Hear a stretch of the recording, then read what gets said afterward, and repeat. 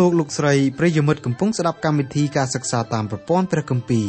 កម្មវិធីរបស់យើងខ្ញុំមានបេតិសោមនស្សយ៉ាងខ្លាំងដោយលោកអ្នកបានចំណាយពេលវេលាដ៏មានតម្លៃស្ដាប់កម្មវិធីរបស់យើងខ្ញុំកម្មវិធីសិក្សាតាមប្រព័ន្ធព្រះគម្ពីរផ្ដល់សារៈប្រយោជន៍ដល់លោកអ្នកឲ្យស្គាល់ព្រះអង្គម្ចាស់និងលូតលាស់ខាងសេចក្តីជំនឿរហូតលោកអ្នកអាចបង្កើតផលផ្លែជាប់លាប់ថ្វាយព្រះអង្គម្ចាស់បាន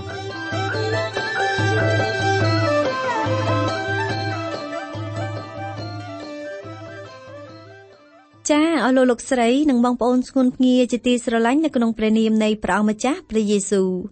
ការសិក្សាកាន់ព្រះគម្ពីរមីកាបានបញ្ចប់ទៅហើយឥឡូវនេះយើងនឹងចាប់ផ្ដើមសិក្សាសេចក្តីផ្ដើមនៃសម្បត្តិទី2របស់លោកយូហានវិញម្ដងនៅក្នុងចំណោមពួកគ្រីស្ទបរិស័ទយើងតែងឮគេនិយាយយ៉ាងរត់មាត់ថាកូនរបស់ព្រះជាម្ចាស់ត្រូវចេះស្រឡាញ់គ្នាយើងឮគេនិយាយពាក្យនេះស្ទើរសគាត្រជាតើការស្រឡាញ់គ្នាក្នុងចំណោមកូនព្រះអង្គម្ចាស់មានទ្រង់ទ្រាយមានរសជាតិមានពណ៌សម្បុរបែបណាដើម្បីឆ្លើយនឹងសំណួរនេះដំបូងបង្អស់យើងត្រូវដឹងថាបុគ្គលប្រភេទណាដែលព្រះជាម្ចាស់រាប់ថាជាកូនរបស់ព្រះអង្គកូនព្រះជាម្ចាស់គឺជាបុគ្គលម្នាក់ដែលបានទទួលជឿព្រះអង្គម្ចាស់យេស៊ូវគ្រីស្ទធ្វើជាអង្គសង្គ្រោះរបស់ខ្លួនព្រមទាំងទទួលទ្រង់ធ្វើជាម្ចាស់របស់ខ្លួនថែមទៀតផងដើម្បីបញ្ជាក់ថាបុគ្គលនោះពិតជាកូនព្រះជាម្ចាស់មែនបុគ្គលនោះប្រព្រឹត្តអំពើសុចរិតនៅក្នុងជីវិតខ្លួនម្យ៉ាងទៀតបុគ្គលនោះត្រូវចេះស្រឡាញ់កូនព្រះដូចគ្នាដោយជំរាបក្នុងភិនភាគខាងលើក្នុងករណីបុគ្គលម្នាក់ត្រូវជាកូនរបស់ព្រះជាម្ចាស់យើងត្រូវចេះស្រឡាញ់គ្នាឯក្តីស្រឡាញ់នោះទៀតសោតស្ថិតនៅក្នុងព្រំដែនកំណត់ដោយសេចក្តីពិតដែលសម្ដែងនៅក្នុងព្រះបន្ទូលសេចក្តីស្រឡាញ់ណាដែលស្ថិតនៅក្រៅរង្វង់សេចក្តីពិតនោះសេចក្តីស្រឡាញ់នោះមិនមែនមកពីព្រះជាម្ចាស់ឡើយ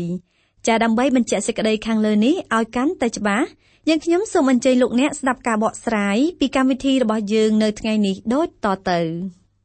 ព្រះគម្ពីរយ៉ូហានខ្សែទី2នៅពេលនេះយើងសិក្សាសម្បត្តិទី2របស់លោកយ៉ូហាន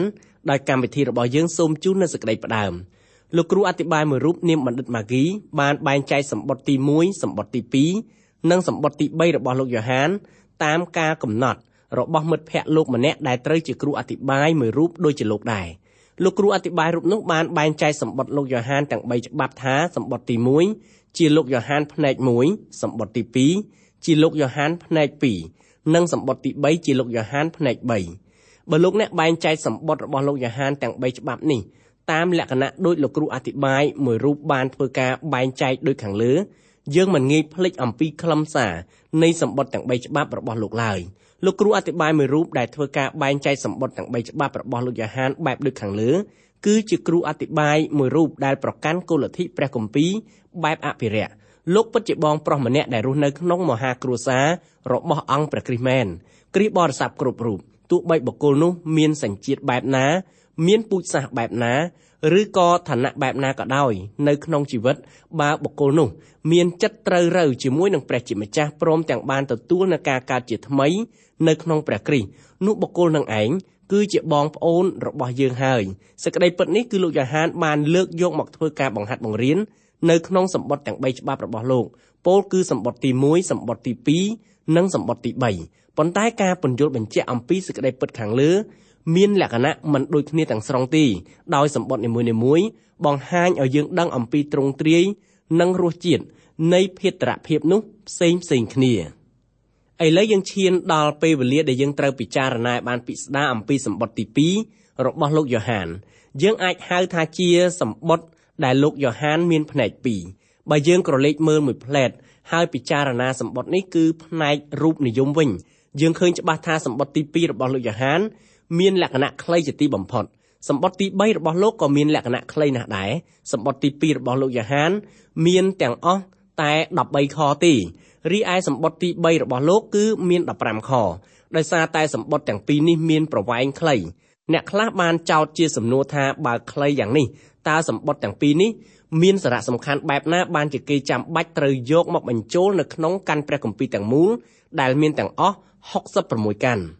ពិតមែនហើយសម្បត្តិទាំងពីររបស់លោកពោលគឺជាសម្បត្តិទី2និងសម្បត្តិទី3គឺមានប្រវែងខ្លីពិតប្រាកដមែនហេតុអ្វីបានជាលោកយ៉ូហានសរសេរសម្បត្តិខ្លីយ៉ាងដូចនេះតើមកពីលោកគ្មានអ្វីនិយាយឬបានជាលោកសរសេរសម្បត្តិខ្លីយ៉ាងដូចនេះបញ្ហានេះមិនមែនយ៉ាងដូច្នោះឡើយសម្បត្តិខ្លី มันអាចយកមកធ្វើការវិភាគបញ្ជាក់ថាសម្បត្តិនោះអត់មានន័យខ្លឹមសារនោះទេពាក្យខ្មែរតែងតែនិយាយថាម្ទេសកាន់តែចាស់កាន់តែហឹលរីឯខ្លឹមសារនៅក្នុងសម្បត្តិនិងខ្លឹមសារនៅក្នុងសន្តរកថាក៏ដូចគ្នាកាលណានិយាយកាន់តែខ្លីអត្ថន័យមានកាន់តែខ្លឹមករណីនេះគឺត្រូវនឹងសម្បត្តិទី2និងសម្បត្តិទី3របស់លោកយ៉ូហានទោះបីជាសម្បត្តិមួយច្បាប់នេះមានប្រវែងខ្លីជាយ៉ាងណាក៏ដោយក៏ខ្លឹមសារនៃសម្បត្តិនេះមានលក្ខណៈទូលំទូលាយណាស់សម្រាប់យកមកធ្វើការបកស្រាយព្រះបន្ទូលរបស់ព្រះជាម្ចាស់ឲ្យបានត្រឹមត្រូវតាមគោលគំនិតដើមរបស់ព្រះសម្បត្តិទី2របស់លោកយ៉ូហានគឺជាគ្រឿងទេសម្យ៉ាងសម្រាប់ឲ្យយើងយកមកពិចារណាឲ្យបានល្អិតល្អន់ដើម្បីយល់អំពីបំណងព្រះហឫទ័យរបស់ព្រះជាម្ចាស់ចំពោះកូនព្រះគ្រប់រូបសម្បត្តិនេះខ្លីតែមានខ្លឹមសារដ៏ជ្រាលជ្រៅកម្មវិធីរបស់យើងសូមជូននូវឧទាហរណ៍មួយស្ដីអំពីដំណើរនេះពោលគឺសម្បត្តិនេះខ្លីមែនតែមានខ្លឹមសារល្មមព្យាបាលជំងឺរោគារបស់គ្រីស្ទបរិស័ទឲ្យមានលំនឹងត្រឹមត្រូវនៅក្នុងគោលជំនឿក៏ដូចជានៅក្នុងការអនុវត្តជំនឿរបស់ខ្លួនដែរសម្បត្តិខ្លីមិនមែនមានន័យថាគ្មានខ្លឹមសារទេលោកយ៉ូហានដែលត្រូវជាសាវកមួយរូបរបស់ព្រះអង្គម្ចាស់យេស៊ូវគ្រីស្ទបានកត់ត្រាសម្បត្តិទី2របស់លោកយើងតែងតែប្រសិទ្ធនាមដល់លោកយ៉ូហានថាជាសាវកនៃសេចក្តីស្រឡាញ់ប៉ុន្តែចំពោះព្រះអង្គម្ចាស់យេស៊ូវគ្រីស្ទវិញបើតាមព្រះគម្ពីរម៉ាកុសជំពូក3ខ17ព្រះអង្គបានប្រសិទ្ធនាមលោកយ៉ូហានថាជាកូនផ្គរលាន់បើតាមច្បាប់ធម្មជាតិដែលព្រះជាម្ចាស់បង្កើតមកមុននឹងមានផ្គរលាន់ត្រូវមានរន្ទះជាមុនសិនពីព្រោះសំឡេងរត់យឺតជាងពន្លឺលោកយ៉ូហានគឺជាសាវកនៃសេចក្តីស្រឡាញ់ពីព្រោះរន្ទះគឺជាដើមឯសេចក្តីស្រឡាញ់គឺជាផ្លែលោកយ៉ូហានបញ្ជាក់នៅក្នុងសម្បត្តិទី2របស់លោកថាបើលោកអ្នកអះអាងថាលោកអ្នកជាកូនរបស់ព្រះជាម្ចាស់មែនលោកអ្នកចាំបាច់ត្រូវស្រឡាញ់ដល់បងប្អូនប្រុសស្រីដែលត្រូវជាកូនព្រះអង្គដូចគ្នាបើលោកអ្នកមិនស្រឡាញ់ដល់បងប្អូនប្រុសស្រីទេលោកអ្នកមិនមែនជាកូនរបស់ព្រះជាម្ចាស់ជាយថាហេតុតើលោកយ៉ូហានកត់ត្រាសម្បត្តិនេះនៅឆ្នាំណាគឺលោកកត់ត្រានៅសម្បត្តិទី2របស់លោកនៅចន្លោះឆ្នាំ90រហូតដល់ឆ្នាំ100នៃគ្រិស្តសករាជឥឡូវនេះសូមឲ្យយើងពិចារណាអំពីបាវចនាសម្រាប់សម្បត្តិទី2របស់លោកយ៉ូហានដោយបាវចនានៃសម្បត្តិទី2របស់លោកគឺក្នុងនាមសេចក្តីពិតនៅក្នុងជីវិតគ្រីស្ទបរិស័ទយើងតែងតែប្រឈមមុខជាមួយនឹងការជ្រើសរើសជាប្រចាំរវាងសេចក្តីពិតហើយនិងសេចក្តីស្រឡាញ់បញ្ហានេះគឺជាបញ្ហាដែលយើងតែងតែជួបប្រទះជារៀងរាល់ថ្ងៃដូច្នេះនៅពេលណាដែលយើងត្រូវធ្វើការសម្រេចចិត្តជ្រើសរើសរវាងស្រឡាញ់បុគ្គលណាម្នាក់ដោយដឹងថាបុគ្គលនោះមិនប្រកាន់តាមសេចក្តីពិតនៃព្រះបន្ទូលតើយើងត្រូវប្រកាន់យកតាមសេចក្តីពិតឬក៏ត្រូវប្រកាន់យកតាមសេចក្តីស្រឡាញ់ទៅវិញនៅពេលដែលសេចក្តីពិតហើយនិងសេចក្តីស្រឡាញ់មានការប្រទាំងគ្នាយើងត្រូវតែយកសេចក្តីពិតមកធ្វើជាកត្តាចម្បងសម្រាប់គ្រប់គ្រងលើសេចក្តីស្រឡាញ់សេចក្តីពិតនៃព្រះបន្ទូលរបស់ព្រះជាម្ចាស់ត្រូវគ្រប់គ្រងលើសេចក្តីស្រឡាញ់របស់គ្រីស្ទបរិស័ទសូមលោកអ្នកបានកត់ចំណាំឲ្យបានច្បាស់នៅក្នុងព្រះគម្ពីរកូរិនថូសខ្សែទី1ជំពូក13ខ13ដែលលោកប៉ុលបានចែងថាឥឡូវនេះនៅមានសេចក្តីជំនឿសេចក្តីសង្ឃឹមនិងសេចក្តីស្រឡាញ់ទាំង3មុខនេះតែសេចក្តីដែលពិសេសជាងគេគឺជាសេចក្តីស្រឡាញ់នៅក្នុងឃ្លានេះសាវកប៉ុលមិនបានបញ្ចូលសេចក្តីពិតទៅក្នុងកិរិយាទាំង3នោះទេដោយលោកគ្រាន់តែបញ្ជាក់ថាឥឡូវនេះមានសេចក្តីជំនឿសេចក្តីសង្ឃឹមនិងសេចក្តីស្រឡាញ់ឯសេចក្តីដែលធំជាងគេបង្អស់នោះគឺសេចក្តីស្រឡាញ់នៅពេលដែលសេចក្តីស្រឡាញ់ហើយនិងសេចក្តីពិតមានការប្រទាំងគ្នាយើងត្រូវយកសេចក្តីពិតធ្វើជាកត្តាសំខាន់សម្រាប់គ្រប់គ្រងលើកិរិយាស្រឡាញ់សេចក្តីស្រឡាញ់ត្រូវយកមកប្រព្រឹត្តនៅក្នុងគន្លងនៃសេចក្តីពិតគ្រីស្ទបរិស័ទឬក៏កូនរបស់ព្រះគ្រប់រូបត្រូវតែធ្វើការតស៊ូគ្រប់បែបយ៉ាងដើម្បីប្រព្រឹត្តតាមសេចក្តីពិតដោយសារតែយើងប្រកាន់តាមសេចក្តីពិតយើងមិនត្រូវទទួលស្វាគមន៍ដល់គ្រូក្លែងក្លាយជាដាច់ខាតកម្មវិធីរបស់យើងមានការប្រកាន់ជំហរយ៉ាងដាច់ណាត់ថាយើងមិនត្រូវទទួលស្វាគមន៍គ្រូក្លែងក្លាយទោះបីក្នុងរូបភាពណាមួយក៏ដោយម្យ៉ាងទៀតកម្មវិធីរបស់យើងក៏ប្រកាន់ជំហរថាយើងត្រូវតែតស៊ូព្យាយាមលើកដំកើងជានិច្ចអំពីសេចក្តីពិតដែលមានចែងនៅក្នុងព្រះបន្ទូលរបស់ព្រះជាម្ចាស់នៅក្នុងជីវិតរស់នៅរបស់យើងខ្ញុំបើយើងថាយ៉ាងដូចនេះពេលយើងនិយាយពីសេចក្តីពិតនៅក្នុងព្រះបន្ទូលតើអ្វីមួយដែលយើងដៅឲ្យចំថាជាសេចក្តីពិតអ្វីមួយនោះដំបូងបង្អស់យើងត្រូវតែទទួលស្គាល់នៅហេតុការពិតថាព្រះគម្ពីរគឺជាព្រះបន្ទូលរបស់ព្រះជាម្ចាស់ការប្រកាន់ជំហរបែបនេះជាការប្រកាន់លើសេចក្តីពិតទី1មុនគេបង្អស់ក្នុងនាមយើងជាអ្នកជឿដល់ព្រះអង្គម្ចាស់យេស៊ូវគ្រីស្ទជាព្រះសង្គ្រោះយើងមិនត្រូវមានសំណួរអ្វីតូចមួយនៅក្នុងគំនិតរបស់យើងថាព្រះគម្ពីរមិនមែនជាព្រះបន្ទូលរបស់ព្រះជាម្ចាស់បានជាដាច់ខាតរីឯចំណុចសេចក្តីពិតទី2គឺយើងត្រូវប្រកាន់លើជំនឿ មើមរបស់យើងឯជំនឿមើមនោះទៀតសោតគឺព្រះគ្រីស្ទទ្រង់ជាតួអង្គព្រះមិនតែប៉ុណ្ណោះជំនឿមើមរបស់យើងត្រូវជឿលើកិច្ចការសពបែបយ៉ាងដែលព្រះអង្គម្ចាស់ទ្រង់បានបំពេញនៅលើឈើឆ្កាងជំនួសរូបយើងដែលជាមនុស្សមានបាបមួយរូបគ្រីស្ទបរិស័ទគ្រប់គ្នាអាចមានការយល់ស្របគ្នាចំពោះសេចក្តីពិតទាំងពីរយ៉ាងខាងលើនេះសេចក្តីពិតទាំងពីរយ៉ាងនេះគឺទី1ព្រះគម្ពីរជាព្រះបន្ទូលរបស់ព្រះជាម្ចាស់ហើយមួយទៀតព្រះគ្រីស្ទជាព្រះពិតព្រមទាំងកិច្ចការរបស់ព្រះអង្គនៅលើឈើឆ្កាងដែលមានលក្ខណៈគ្រប់គ្រាន់ល្មមសម្រាប់ផ្ដល់សេចក្តីសង្គ្រោះដល់យើងកាលណាបុគ្គលណាម្នាក់ជឿលើជំនឿមើមទាំងពីរយ៉ាងនេះហើយបុគ្គលនោះអាចទទួលរាប់ថាជាបងប្អូនប្រុសស្រីរបស់យើងក្នុងនាមយើងជាបងប្អូនប្រុសស្រីគឺយើងអាចគោរពគ្នាទៅវិញទៅមកស្ដីអំពីការអនុវត្តនៅជំនឿឬរយាងដែលយើងតែងតែប្រព្រឹត្តខុសគ្នានៅក្នុងចំណោមគ្រីស្ទបរិស័ទខ្ញុំក៏សូមជូននៅឧទាហរណ៍មួយពីដំណើរនេះដោយខ្ញុំមានមិត្តភក្តិខ្លះគាត់គឺជាគ្រូគង្វាលដែលប្រកាន់នៅគោលលទ្ធិអភិរក្សនិយមដូចជាខ្ញុំដែរទន្ទឹមនឹងមិត្តភក្តិទាំងនោះយើងក៏មានមិត្តភក្តិខ្លះទៀតដែលប្រកាន់គោលលទ្ធិព្រះគម្ពីរបែបវិញ្ញាណនិយមនៅពេលដែលយើងជួបជុំគ្នាដើម្បីដោះស្រាយបញ្ហាផ្សេងទាក់ទងនឹងការងាររបស់ព្រះជួនកាលយើងមានការប្រទាំងគ្នាផ្នែកគោលលទ្ធិឬរយាងនេះផងដែរខ្ញុំតែងតែចំអន់មិត្តភក្តិខ្ញុំថាបញ្ហានេះគឺមកពីគាត់ប្រកាន់នៅគោលលទ្ធិបែបវិញ្ញាណនឹងខ្លាំងពេកជួនកាលមិត្តភក្តិរបស់ខ្ញុំគាត់ក៏បន្ទោសខ្ញុំថាមកពីខ្ញុំនឹងប្រកាន់គោលលទ្ធិឬរយាងអភិរក្សខ្លាំងពេកបានជាបង្កឲ្យទៅជាមានបញ្ហាប៉ុន្តែនៅពេលដែលយើងបាននិយាយគ្នាចំអន់គ្នាទៅវិញទៅមកយើងទាំងពីរគឺមិនដែលមានគំនិតអ្វីដែលទាស់ទែងឬក៏គុំគួនគ្នាទេយើងអាចនិយាយលេងសើចក្នុងនាមយើងជាកូនរបស់ព្រះដូចគ្នាយើងក៏ចង់ឲ្យមិត្តភក្តិរបស់យើងមានជំនឿដូចជាយើងទាំងស្រុងដែររីឯមិត្តភក្តិរបស់យើងក៏ចង់ឲ្យយើងមានជំនឿដូចជាពួកគាត់ទាំងស្រុងដែរយើងតែងមានការប្រកាន់ជំហរខុសគ្នាផ្នែកជំនឿឬរយាងនេះក៏ប៉ុន្តែស្ដីអំពីដំណើរជំនឿមើមវិញយើងមិនអាចធ្វើការប្រកែកប្រណាំងអ្វីបានទាល់តែសោះបើយើងមានការប្រកាន់ជំហរខុសគ្នាពីជំនឿមើមយើងច្បាស់ជាមិនមែនជាបងប្អូននឹងគ្នាទេ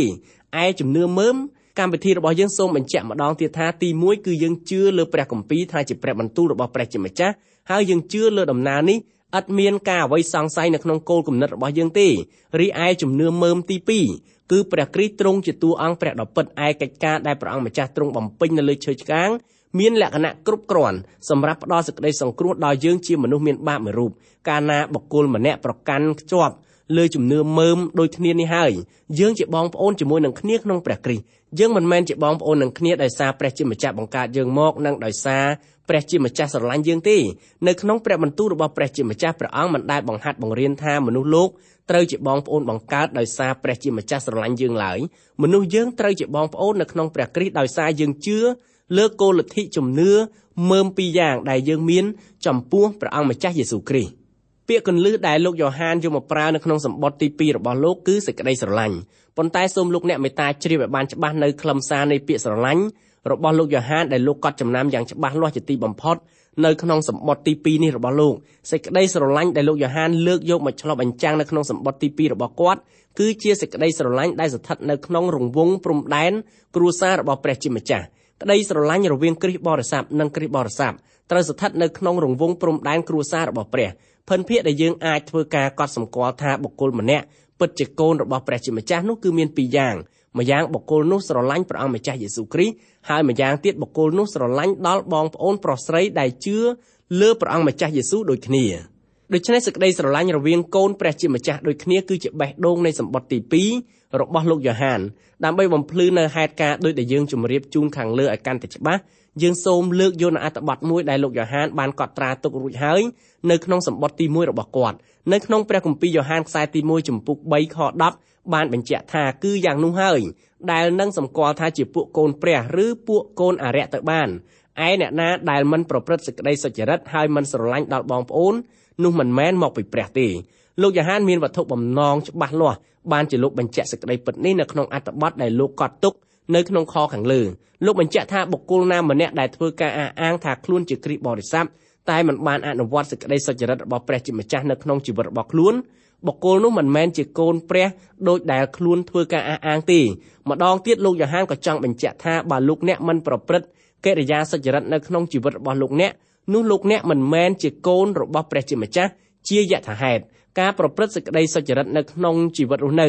គឺជាភិនភាគបញ្ជាក់ថាបុគ្គលម្នាក់ ជាកូនរបស់ព្រះជាម្ចាស់ដើម្បីឲ្យលោកអ្នកបានក្លាយទៅជាកូនរបស់ព្រះជាម្ចាស់នោះលោកអ្នកត្រូវតែស្គាល់ព្រះអង្គម្ចាស់យេស៊ូវថាទ្រង់ជាព្រះអង្គសង្គ្រោះរបស់លោកអ្នកនិងទ្រង់ត្រូវជាម្ចាស់របស់លោកអ្នកបន្ទាប់ពីលោកអ្នកបានទទួលជឿព្រះអង្គម្ចាស់យេស៊ូវជាព្រះសង្គ្រោះរួចហើយលោកអ្នកអាចសរបញ្ជាក់ខ្លួនលោកអ្នកថាលោកអ្នកពិតជាកូនរបស់ព្រះជាម្ចាស់មែនដោយសារលោកអ្នកប្រព្រឹត្តនៅសេចក្តីសុចរិតនៅក្នុងជីវិតដែលលោកអ្នករស់នៅការប្រព្រឹត្តសេចក្តីសុចរិតនៅក្នុងជីវិតនោះហើយគឺជាភិនភាគទី1បញ្ជាក់ថាបុគ្គលម្នាក់នោះជាកូនរបស់ព្រះជាម្ចាស់ពិតប្រាកដមែនភិនភាគមួយទៀតបើលោកអ្នកមិនស្រឡាញ់ដល់បងប្អូនដែលត្រូវជាកូនរបស់ព្រះជាម្ចាស់ដូចគ្នាលោកអ្នកមិនមែនជាកូនរបស់ព្រះជាម្ចាស់ជាពិតប្រាកដហើយយើងខ្ញុំសូមបញ្ជាក់ម្ដងហើយម្ដងទៀតថាមនុស្សយើងមិនមែនជាបងប្អូនបង្កើតនឹងគ្នាដោយសារព្រះជាម្ចាស់បង្កើតយើងមកទេព្រះបន្ទូលរបស់ព្រះជាម្ចាស់មិនដែលធ្វើការបង្ហាត់បង្រៀនពីសេចក្តីនេះតតែសោះផ្ទុយទៅវិញ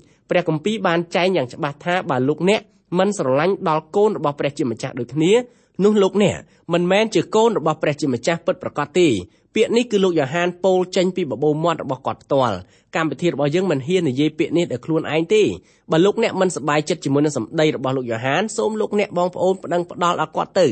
ៅសូមកុំប្តឹងផ្ដាល់ឲ្យកម្មវិធីយើងធ្វើអីពីព្រោះយើងនិយាយតាមតែសម្ដីរបស់លោកយ៉ូហានតែប៉ុណ្ណោះលោកយ៉ូហានបញ្ជាក់យ៉ាងច្បាស់ថាកូនព្រះអង្គមានភិនភាគ2យ៉ាងនៅក្នុងជីវិតរស់នៅរបស់ខ្លួនភិនភាគទាំង2យ៉ាងនោះគឺមួយបុគ្គលនោះប្រព្រឹត្តកិរិយាសុចរិតនៅក្នុងជីវិតហើយភិនភាគមួយទៀតគឺបុគ្គលនោះស្រឡាញ់ដល់គ្រីស្ទបរិស័ទដូចគ្នាដែលត្រូវជាកូនដ៏ពិតរបស់ព្រះជាម្ចាស់ចុះចំណែកអ្នកដែលមិនទាន់ជឿវិញតើកូនព្រះអង្គត្រូវស្រឡាញ់គេដែរឬទេពិតមែនហើយព្រះបន្ទូលរបស់ព្រះជាម្ចាស់ដែលទ្រង់បង្គាប់ឲ្យលោកយ៉ូហានកត់ត្រាទុកព្រះអង្គសម្ដែងថាត្បិតព្រះទ្រង់ស្រឡាញ់មនុស្សលោកដល់ម្លេះបានជាទ្រង់ប្រទានព្រះរាជបុត្រាទ្រង់តែមួយដើម្បីឲ្យអ្នកណាដែលជឿដល់ព្រះរាជបុត្រានោះមិនត្រូវវិនាសឡើយគឺឲ្យមានជីវិតអស់កលជានិច្ចវិញព្រះគម្ពីរយ៉ូហានជំពូក3ខ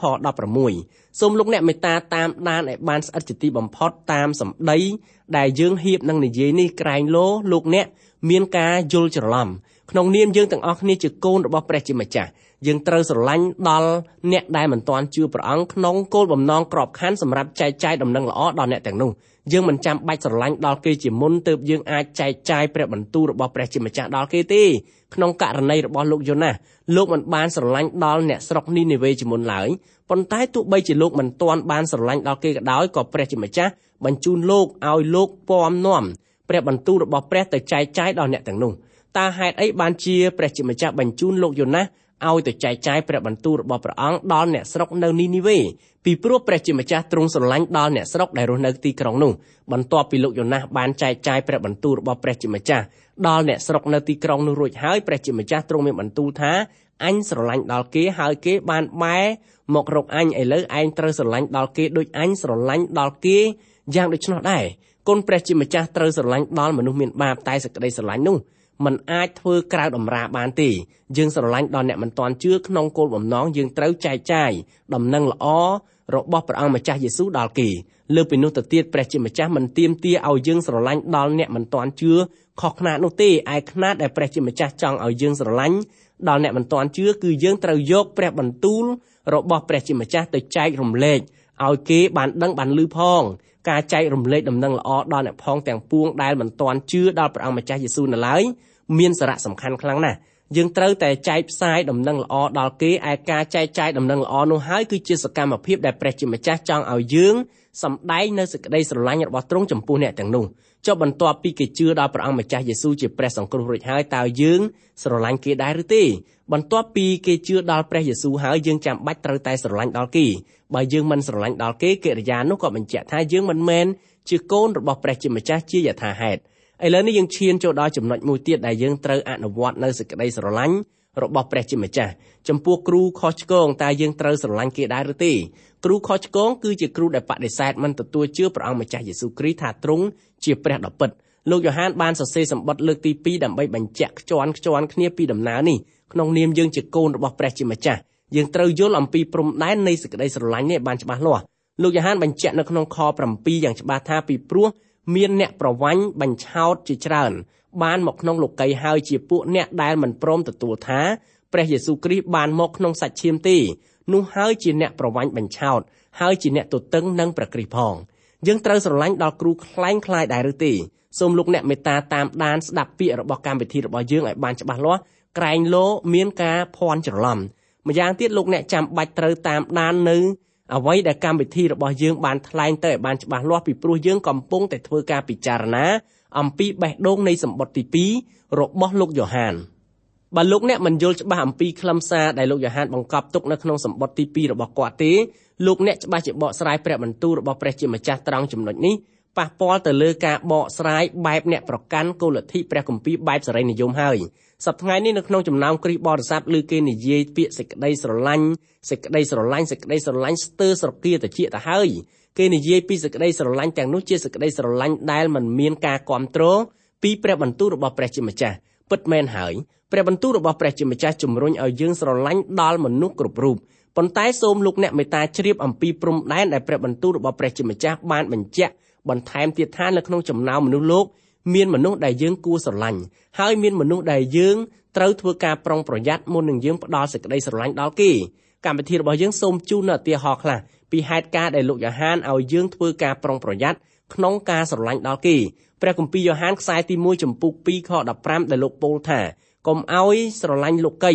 ឬរបស់អ្វីដែលនៅក្នុងលោកីនេះឲ្យសោះបើអ្នកណាស្រឡាញ់លោកីអ្នកនោះគ្មានសេចក្តីស្រឡាញ់របស់ព្រះវរបិតានៅក្នុងខ្លួនឡើយវត្ថុអ្វីឬក៏បុគ្គលណាលើកដំកើងប្រព័ន្ធគ្រប់គ្រងនៅក្នុងលោកីនេះដែលមានសារតាំងគាំទ្រពីក្រោយកូនព្រះជាម្ចាស់មិនត្រូវស្រឡាញ់ជាដាច់ខាតចុះចំពោះបុគ្គលដែលមិនទាន់ជឿដល់ព្រះយេស៊ូវហើយគាត់មិនស្ថិតនៅក្រោមប្រព័ន្ធគ្រប់គ្រង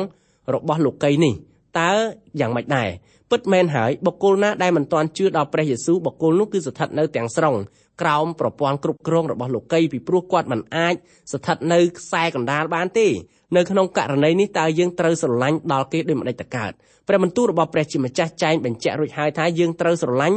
ដល់អ្នកមិនទាន់ជឿដល់ព្រះអង្គម្ចាស់យេស៊ូវក្នុងគោលបំណងចែកចាយព្រះបន្ទូលរបស់ព្រះជាម្ចាស់ដល់បុគ្គលនោះតែម្យ៉ាងប៉ុណ្ណោះនៅក្នុងសម្បត្តិទី1របស់លោកយ៉ូហានលោកពោលហើយពោលទៀតអំពីសេចក្តីស្រឡាញ់ដូច្នេះបេះដូងនៃសម្បត្តិទី1របស់លោកយ៉ូហានគឺសេចក្តីស្រឡាញ់រវាងគ្រិស្តបរិស័ទនិងគ្រិស្តបរិស័ទចំណែកឯពាក្យគន្លឹះដែលលោកយ៉ូហានលើកយកមកនិយាយនៅក្នុងសម្បត្តិទី2របស់លោកវិញគឺសេចក្តីពិតដូច្នេះបើសេចក្តីពិតហើយនិងសេចក្តីស្រឡាញ់មានការប្រទាំងនឹងគ្នាតើលោកយ៉ូហានចង់ឲ្យយើងយកអ្វីមកធ្វើជាគោលចម្លើយនេះគឺជាចម្លើយដែលយើងអាចយកមកធ្វើការឆ្លុះបញ្ចាំងពីទំនាក់ទំនងរបស់កូនព្រះជាមួយនឹងគ្រូខ្លែងខ្លាយម្ដងទៀតគ្រូខ្លែងខ្លាយគឺសំដៅទៅលើបុគ្គលទាំងឡាយណាដែលបដិសេធមិនព្រមទទួលស្គាល់ថាព្រះយេស៊ូវជាព្រះដ៏ពិតគ្រូខ្លែងខ្លាយប្រើសេចក្តីស្រឡាញ់ជាផ្លែសន្ទូចដើម្បីទាក់ទាញមនុស្សលោកឲ្យដើរតាម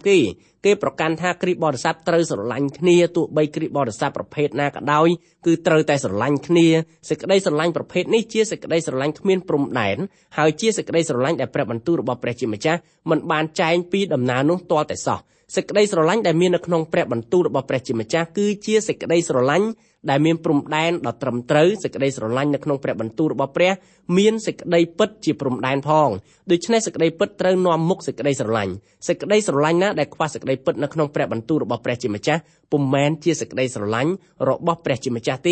េព្រះអង្គម្ចាស់យេស៊ូវគ្រីស្ទមានបន្ទូលនៅក្នុងព្រះគម្ពីរយ៉ូហានជំពូក14ខ6ថាខ្ញុំជាផ្លូវជាសេចក្តីពិតហើយជាជីវិតបើមិនមកតាមខ្ញុំនោះគ្មានអ្នកណាទៅឯព្រះវរបិតាបានឡើយលោកអ្នកអាចចូលទៅជួបព្រះវរបិតាដែលទ្រង់គង់នៅស្ថានសួគ៌តាមរយៈអង្គព្រះយេស៊ូវគ្រីស្ទក្រៅពីផ្លូវព្រះអង្គម្ចាស់យេស៊ូវគ្រីស្ទទ្រង់មិនបានទទួលអ្នកណាជាដាច់ខាតហើយអ្វីបានជាព្រះជាម្ចាស់ចាំបាច់ត្រូវតែទទួលបុគ្គលម្នាក់តាមផ្លូវរបស់ព្រះយេស៊ូវពីព្រោះព្រះអង្គម្ចាស់យេស៊ូវទ្រង់មិនមែនគ្រាន់តែជាផ្លូវប៉ុណ្ណោះទេព្រះអង្គជាសេចក្តីពិតថែមទៀតផងលោកយ៉ូហានបញ្ជាក់នៅក្នុងសម្បត្តិទី1របស់លោកថាយើងរាល់គ្នាបានស្គាល់ហើយក៏ជឿចំពោះសេចក្តីស្រឡាញ់ដែលព្រះទ្រង់មានដល់យើងព្រះទ្រង់ជាតួសេចក្តីស្រឡាញ់ឯអ្នកណា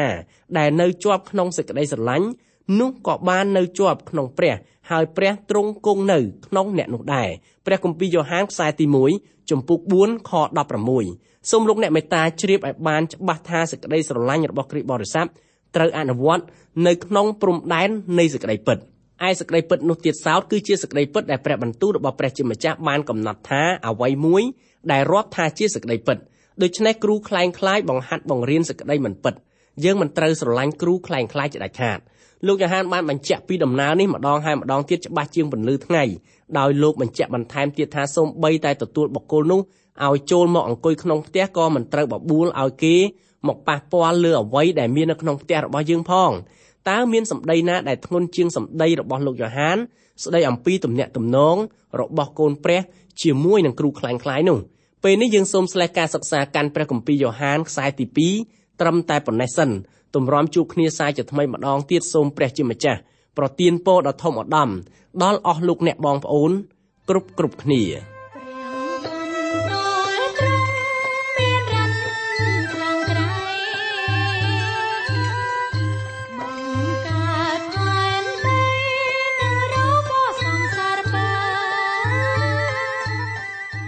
កម្មវិធីនេះផ្លាត់ឡើងដោយអង្គការ Transworld កម្ពុជាសហការជាមួយ Through the Bible Network សូមលោកអ្នកបើកស្ដាប់កម្មវិធីនេះជាបន្តទៀតរៀងរាល់ថ្ងៃច័ន្ទដល់ថ្ងៃសុក្រនៅវេលាម៉ោងដដែលប្រសិនបើលោកអ្នកខកខានក្នុងការស្ដាប់កម្មវិធីរបស់យើងខ្ញុំសូមលោកអ្នកចូលទៅកាន់គេហទំព័រ www.ttb.twr.org/ ខ្មែរប្រសិនបើលោកអ្នកចង់រួមចំណែកផ្គត់ផ្គង់កម្មវិធីយើងខ្ញុំសូមតាក់ទងយើងខ្ញុំតាមរយៈប្រអប់សម្បត្តិលេខ1143ភ្នំពេញកម្ពុជាលោកអ្នកអាចផ្ញើសារឬទូរស័ព្ទមកកាន់លេខ012 75 86 និង 74 Email address twrcambodia@twr.org សូមអរគុណសូមព្រះប្រទានពរ